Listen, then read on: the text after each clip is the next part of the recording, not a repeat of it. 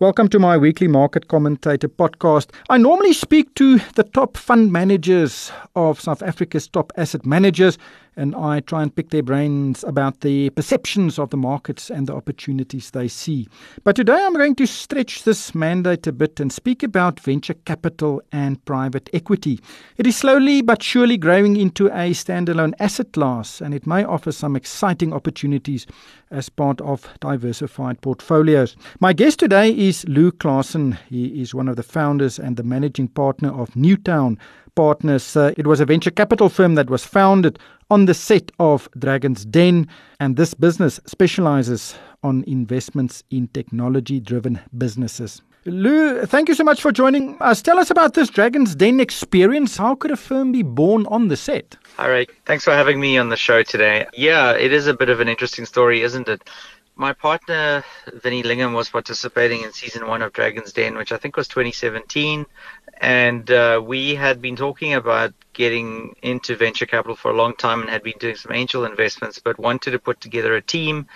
And when we were sitting on the set and he had made a couple of these investments, we sort of decided that now was the right time, and using those first couple of investments and I guess just the visibility of participating on Dragon's Den as an opportunity to launch what became Newtown Partners. What has been the most successful investment you've made? We are very active in crypto and blockchain projects, and so from a pure returns perspective, those have done very well for us. But I think that the investment that I've enjoyed the most is actually one of those that we did first. In the first couple of months of Newtown Partners, maybe like 4 months in, we invested in SweepSouth. I invested at a time where there was sort of 2 founders and, maybe 5 customers or something like that. And at that point in time, we're fortunate that we had the time that we could commit to them. And so we spent a lot of time with them for the first couple of years. And it's been rewarding for me to see that it turned into something that ultimately had major social and economic impact. And I don't know what the most recent numbers are, but it's something like 10,000 people that were underemployed and unemployed have managed to use the platform to earn money, and I've really enjoyed that. Yeah, SweepSouth, of course, is a peer-to-peer solution, much like Uber, where domestic workers can find piece work. A very interesting model and very successful. And you sold that to Naspers. That's right. Unbelievable investment. But let's talk about venture capital and private equity. What is the difference between the two? So I think that the private equity is typically looking for businesses that are capable of generating free cash flow, and where you can use financial engineering and debt instruments in order to change the capital structure and ultimately optimize the returns that the business is able to create. And then once debt has been paid off, exit the opportunity again. Venture capital takes a very different approach and says, we want to take something from, say, 0 to 1 and then ultimately, to 10. So it's about building something which doesn't exist and turning it into something really compelling and, I guess, economically large, because there's this expectation that if you can use smart capital without the expectation that it is going to generate a sort of profit or the business will be profitable, you can grow it to scale, you can benefit from the advantages that, I guess, many software businesses have between non-linear relationship between revenue and costs. And so venture capital is, as I said, very much about growing. Private equity is arguably more about financial engineering. And venture capital typically would be more inclined to be startups than existing businesses who just need some capital to take it to the next level. Yeah, I think that there is an expectation, at least the way we look at it, is that we invest when something is sort of less than 5 years old. And there are a couple of different reasons for that, but one of it is that we want high growth, early stage opportunities, so we can get in early when we can still impact on their growth to market or route to market. And I guess we also want the returns associated with getting in early. And businesses that have been around for a long time and haven't experienced sort of 2 to 3 times top line revenue growth year on year, which is typically what a VC expects, have got different characteristics, which doesn't make them bad businesses. It's just that they're not necessarily conducive to venture capital. I think that you can think of venture capital a little bit like we want to add nitrous oxide to a business so that it can grow really fast and create an opportunity for us to be able to exit within a reasonable amount of time and return money back to investors. How developed is the venture capital market in South Africa, maybe relative to, say, other markets, comparable markets? Yeah, I think that we've seen a lot of growth in it over the last 5 years. So there are more people that are raising funds of in excess of 100 million rand. For a long time, it was really hard for any VCs to have a fund of 100 million rand. A lot of people did growth equity and called themselves VCs, and that's okay, but they weren't sort of taking a pure VC approach to investing. I would say they're probably, at this point in time, somewhere between 5 and 10 VCs in South Africa that have funds of at least 100 million rand. Many of them are reaching the point now where they've got sort of 300 million, 400 million rand in committed capital. And I think that for us, we've always sort of said that any VC fund is suboptimal or subscale until you have at least $20 million in committed capital, just because the economics of it struggle to work it below that number. So there's definitely a lot of development in this space, but it is still early days, because if you take say, for example, 400 million rand, which to my knowledge is the largest individual VC fund in South Africa that has a South African focus, then you convert it to dollars and it's not that significant any longer. So comparing it to other markets, I mean, it's tiny compared to the US. It's actually also small compared to European markets, Asian markets. And even if you compare it to, say, Nigeria, Kenya, there are much larger funds in those addressing those markets as well. What is the name of this 400 million rand fund? I don't know if that's public information, so I don't know if I can share that. Why is it so small? Are there structural reasons for it? It's hard to raise from international investors.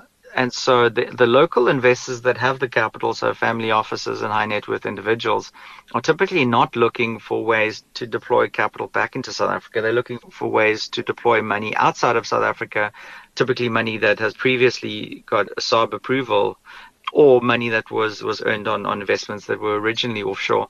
So, you kind of have this problem of the money that international money that wants to come in struggles to get in. The money that used to be here is on its way out.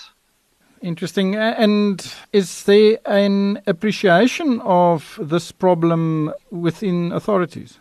In the conversations that we've had, and I think perceptions are changing, but I think government has a perception that venture capital is something that doesn't really have the potential to impact the lives of ordinary people.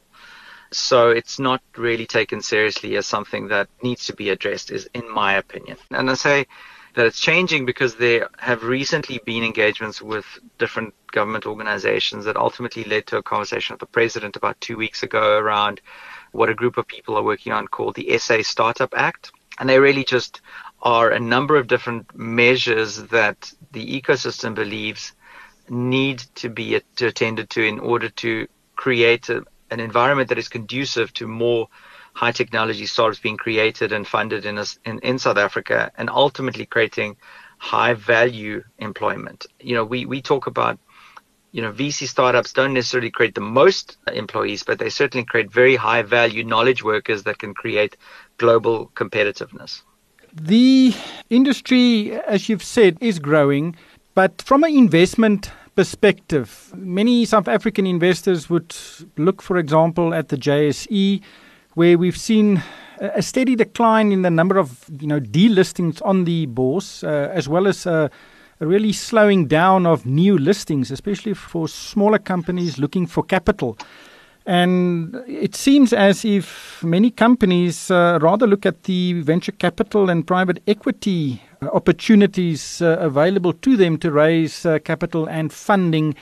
Do you think the sector offers opportunities for investors to diversify their portfolios due to maybe the equity market not growing in the number of options as it used to? I mean, I absolutely do think so. I think people just haven't really considered it as an option because asset managers don't take it very seriously. We don't get allocations from asset managers. And I think there's just concerns that it's high risk, that it's illiquid, and that, frankly, most customers are not asking for it, and so why bother? And so what we see is that instead of high net worth individuals putting money into established VC funds, those that have a serious interest in the space will tend to become angel investors and join angel investment networks.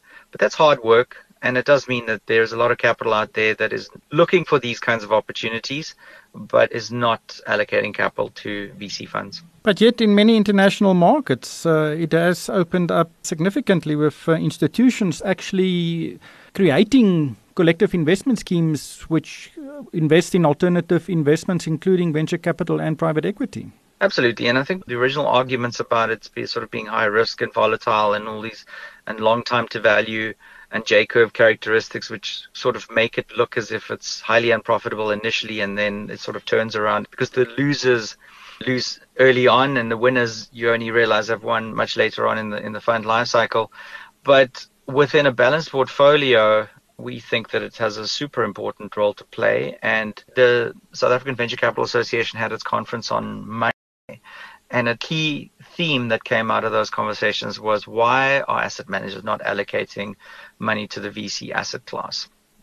And we had somebody from Siemens pension fund that joined from Germany and spoke about how they approach adding the VC asset class and private equity as well into their portfolio, and how they manage these sort of perceived downsides to benefit from the upsides as well. And the overall principle is just like, I think they put something like 1.5% of the capital under management or assets under management into venture capital. They split it up across a whole lot of different fund managers, and they do also sort of do new allocations to those that are performing best. And so there's some really, really smart people that know how to integrate this asset class into even vehicles like pension funds.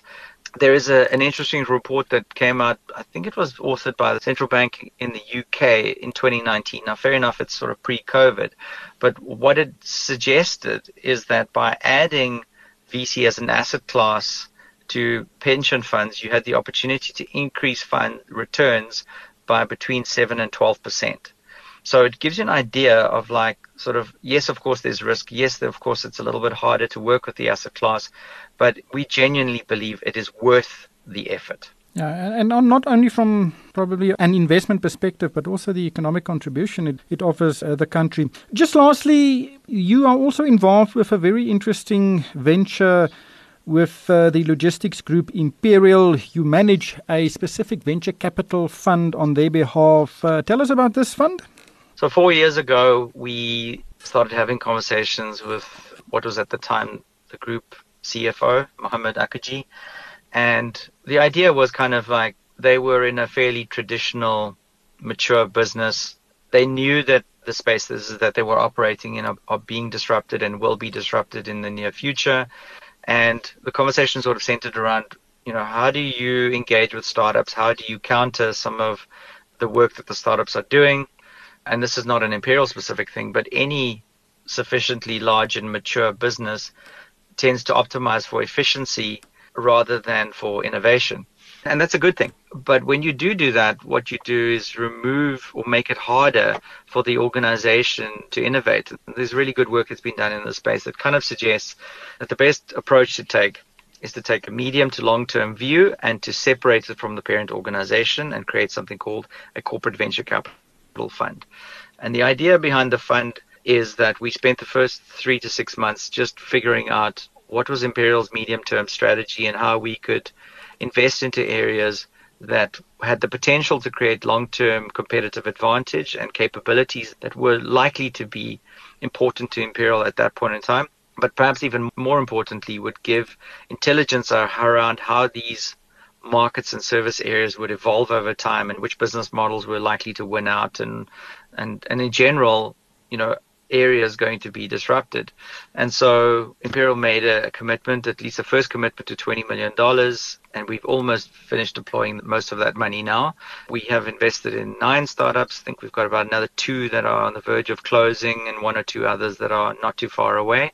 And it really is about, I think, creating a safe space for Imperial to innovate and to have somebody which has experience working with startups to get the benefit of having a sort of a corporate relationship without the disadvantages which typically come with a corporate trying to do it themselves and investing directly into a startup. So it's almost as if they are outsourcing their innovation and technology function or research. No, I wouldn't say it's quite as bad as that. I think that our approach is that corporate VCs are really good at investing into disruptive innovation capabilities. And so we've created a matrix that kind of looks at it at level of disruptive potential and something called time to value. So at what point in time is it disruptive? What point in time is it capable of affecting revenue or creating new revenue and things like that? And so we've said that the opportunities that have high disruptive potential, and disruptive as in Clayton Christensen's disrupted, not sort of Oxford Dictionary disruption, we've said those that have the 5 to 10 year sort of time frame, high disruptive potential, those are the opportunities that you should invest into using a corporate VC fund. Those that have got a near term 0 to 5 year revenue impact and some disruptive potential are more conducive to building those capabilities internally or licensing them or acquiring those capabilities. And so what we do is we work with Imperial to identify where opportunities fit into this matrix, and they either then incorporate them into their, I guess you could call it their incremental innovation programs, or otherwise it gets invested in via the fund. How many other South African companies actually utilize such funds to go and find the next disruptive technology within their sector? There are a couple of corporates that have looked at their ESD programs and have kind of started to look in that way. So I think it's easy to sort of look at the ESD program as something that's a tick box exercise and maybe, create some economic impact for small suppliers. But I have recently seen one or two businesses that are taking a slightly different approach and saying, well, why can't we also have compelling disruptive opportunities addressed through that? Now, I'm not sure that's exactly the right vehicle to use it for, but, it's good for people to try new things, and we've seen that. As to a true venture capital fund, the way that we've created for Imperial, there are no other corporates in South Africa that have done it yet. We are talking to some of them that are thinking of doing it. Some are further along than others. It's a difficult thing to sell internally in a corporate. It's a large amount of capital that you have to commit over long periods of time. There's got to be a lot of trust in the people that you're going to be working with in that time period as the fund manager. It's very tempting for corporates to try to do it themselves and sort of say, we'll give it an annual budget allocation and see how it goes. And that's also one of the reasons why these programs usually fail when corporates try to do it themselves. They typically get underfunded, under-resourced, and don't have people with the right kind of skill and experience and economic incentives to make the program work. It's early in South Africa, but there are many conversations happening, and I think that there are good conversations to be had, and everybody needs to go through their own cycle of getting to a point where they realize what works and doesn't work. Yeah, but this model is being used elsewhere in the world. In fact, it's been used quite frequently elsewhere in the world. So we are slightly behind the curve on this one. Absolutely. There are really large organizations, particularly in Europe and in the US, that have very successful programs. Lou, thank you so much for joining me today and for sharing your insights. You're welcome. Thanks for your time. That was Lou Claassen. He is one of the founders and the managing partner of Newtown Partners.